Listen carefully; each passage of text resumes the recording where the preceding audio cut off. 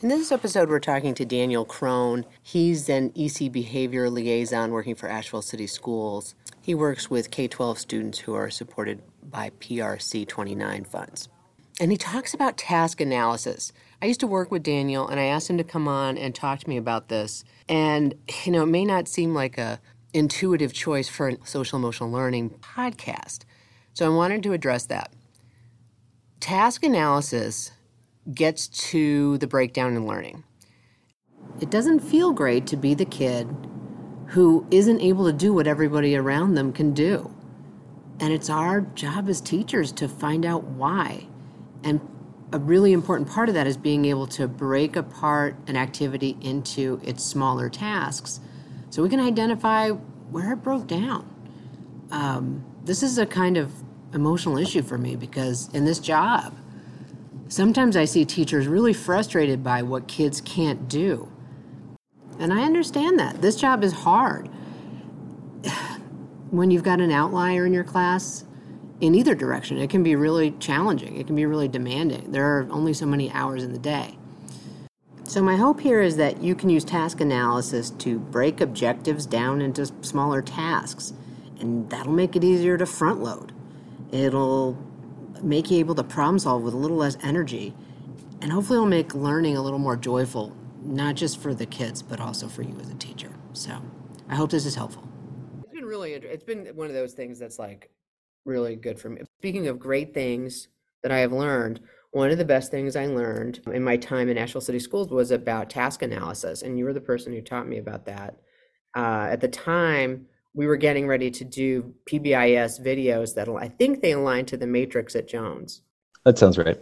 And we were bringing kids in to, the one that sticks out for me is we were in the cafeteria and you had broken down the steps in lunch. And we just used kids to make those videos. Talk to me about where did you first start learning about task analysis? So prior to teaching, I went through Western Carolina University's Severe and Profound Grant Program. And so that is a graduate degree program based on preparing educators to work with children with severe and profound disabilities. And task analysis, particularly in terms of teaching functional skills, is just part of the foundation. And when you say functional skills, is that like a life skills? What does that mean exactly? Yeah, absolutely. Like daily living skills, exactly that. And there's so many activities in our daily lives that are actually built up of a chain of small tasks. And I think a lot of times we kind of overlook that. And so persons with cognitive differences may need to learn those tasks in kind of a discrete manner, one at a time, and change them together. So give me an example of a task that you would have to segment out for your severe and profound disability population versus what you see regular ed. Right. Well, one thing that I worked on was a literacy and teeth brushing unit, thematic unit, while in graduate school. And it's really what my major project was built on. And the research was actually used in a published paper by Dr. Karina Cooper Duffy at Western Carolina University. And part of that was breaking down the process of toothbrushing and teaching each individual step in a discrete manner and progress monitoring on those each of those individual steps. And then teaching them all together. So there's the two pieces there. There's learning each individual step, and then there's the ability to perform them sequentially. And so that might look like approaching the bathroom sink, just physically getting into the proximity of the bathroom sink, picking up toothpaste, opening the toothpaste cap, picking up the toothbrush, turning on the water, wetting the toothbrush, et cetera, et cetera. Yeah. And all those little things that we take for granted. But, the task analysis was not originally developed through special education. It was, well, probably the most well-funded educator in the United States, the United States military. I was going to say, this has to be the military. Yeah, and that was in the early 60s. And so when they were looking at how to best optimize their troop training, I guess the guy's name was Gagne, developed task analysis. And he really wanted to look at all these little individual things that the military needs to teach, a lot of them based around logistics. How could they do that most efficiently? That's where it was born. And it first kind of entered education in curriculum design, and that was in the late 60s. And then it's evolved several times from then. It's used a lot in the field of design, particularly in computer software design. So, in terms of an operating system, breaking down, what steps are you taking to open a browser? Right, user interface. Well, you can see curriculum designers really benefiting from that. And this is really an essential step in reverse design, where you are looking at what is the end learning goal, and then what does that process needs to look like.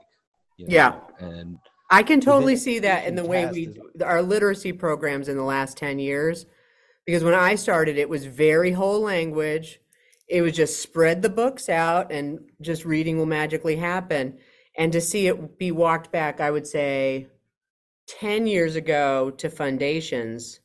And now, I don't know if you've seen Hegarty, but Hegarty is it just walks it all the way back to phonemic awareness. We can't get to phonics till we get to phonemic awareness. And the way they're sequencing that it's been great to see, because I think it's got to be a reflection of that idea. And that's a great kind of like segue to how task analysis has changed within education.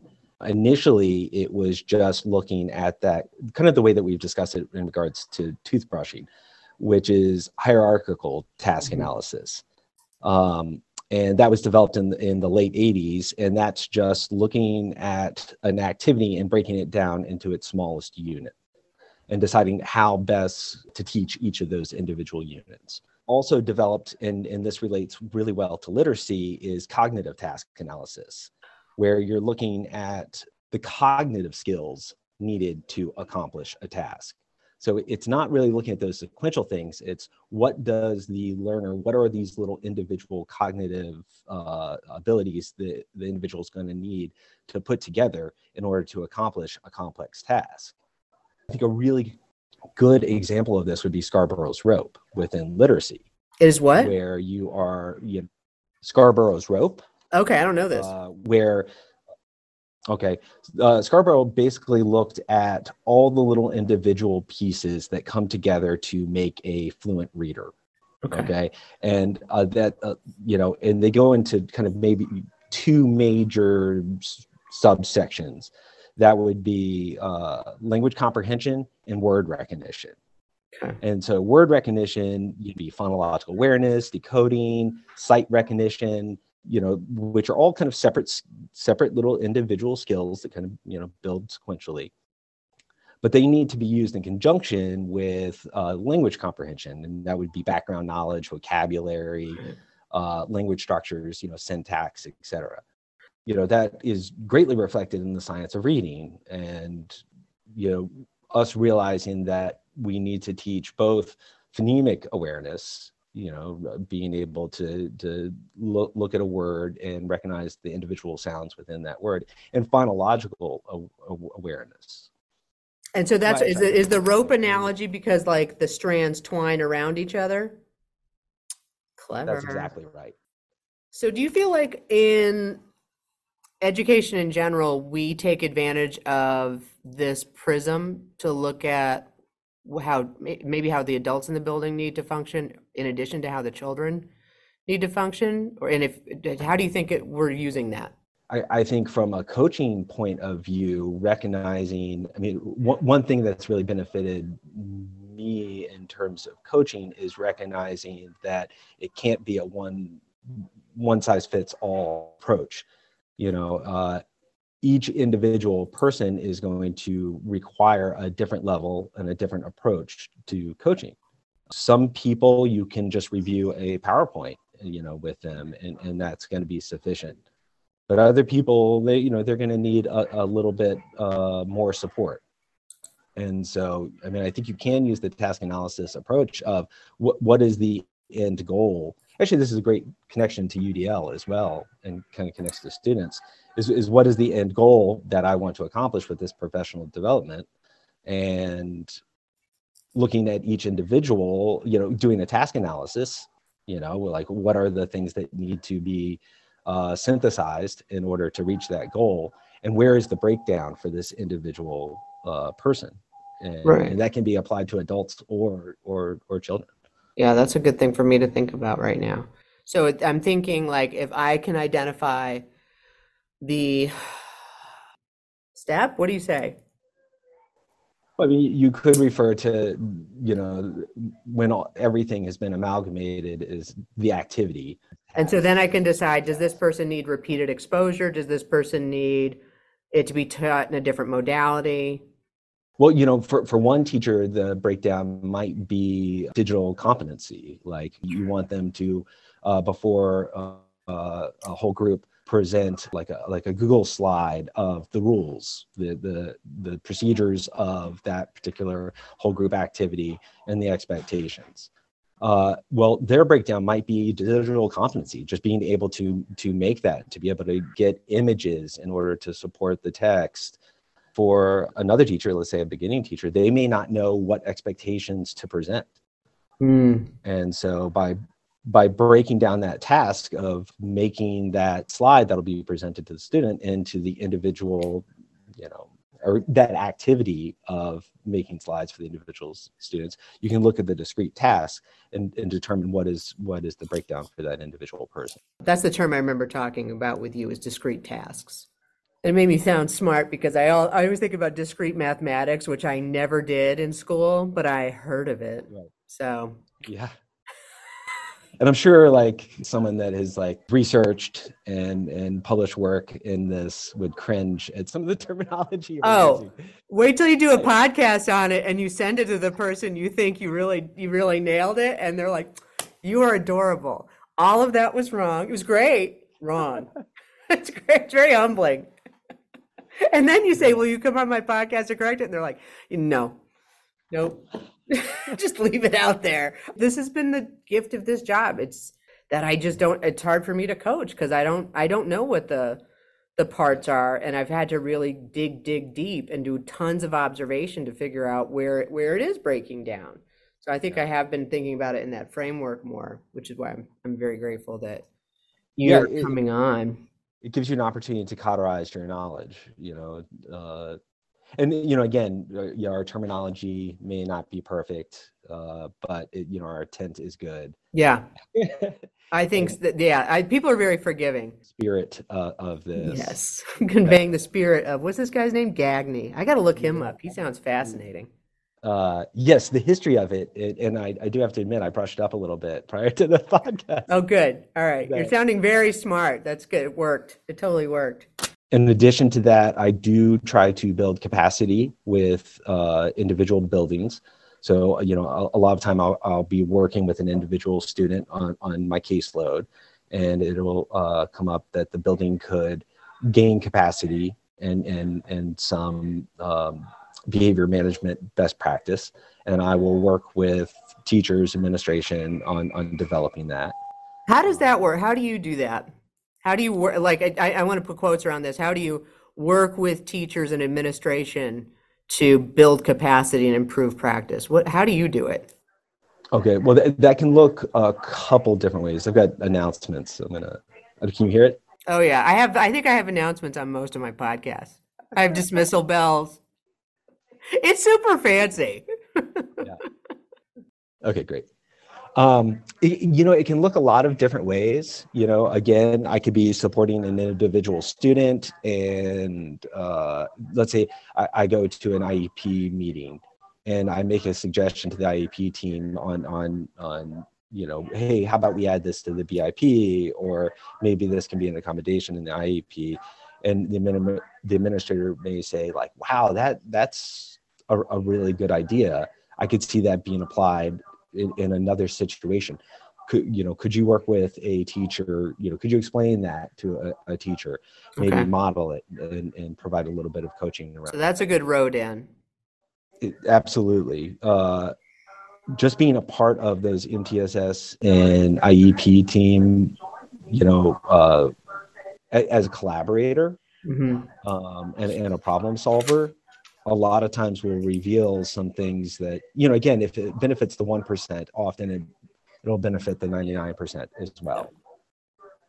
And sometimes in those meetings, it becomes clear that we don't want to layer another intensive support, and we want to tighten up some core best practice. Hmm.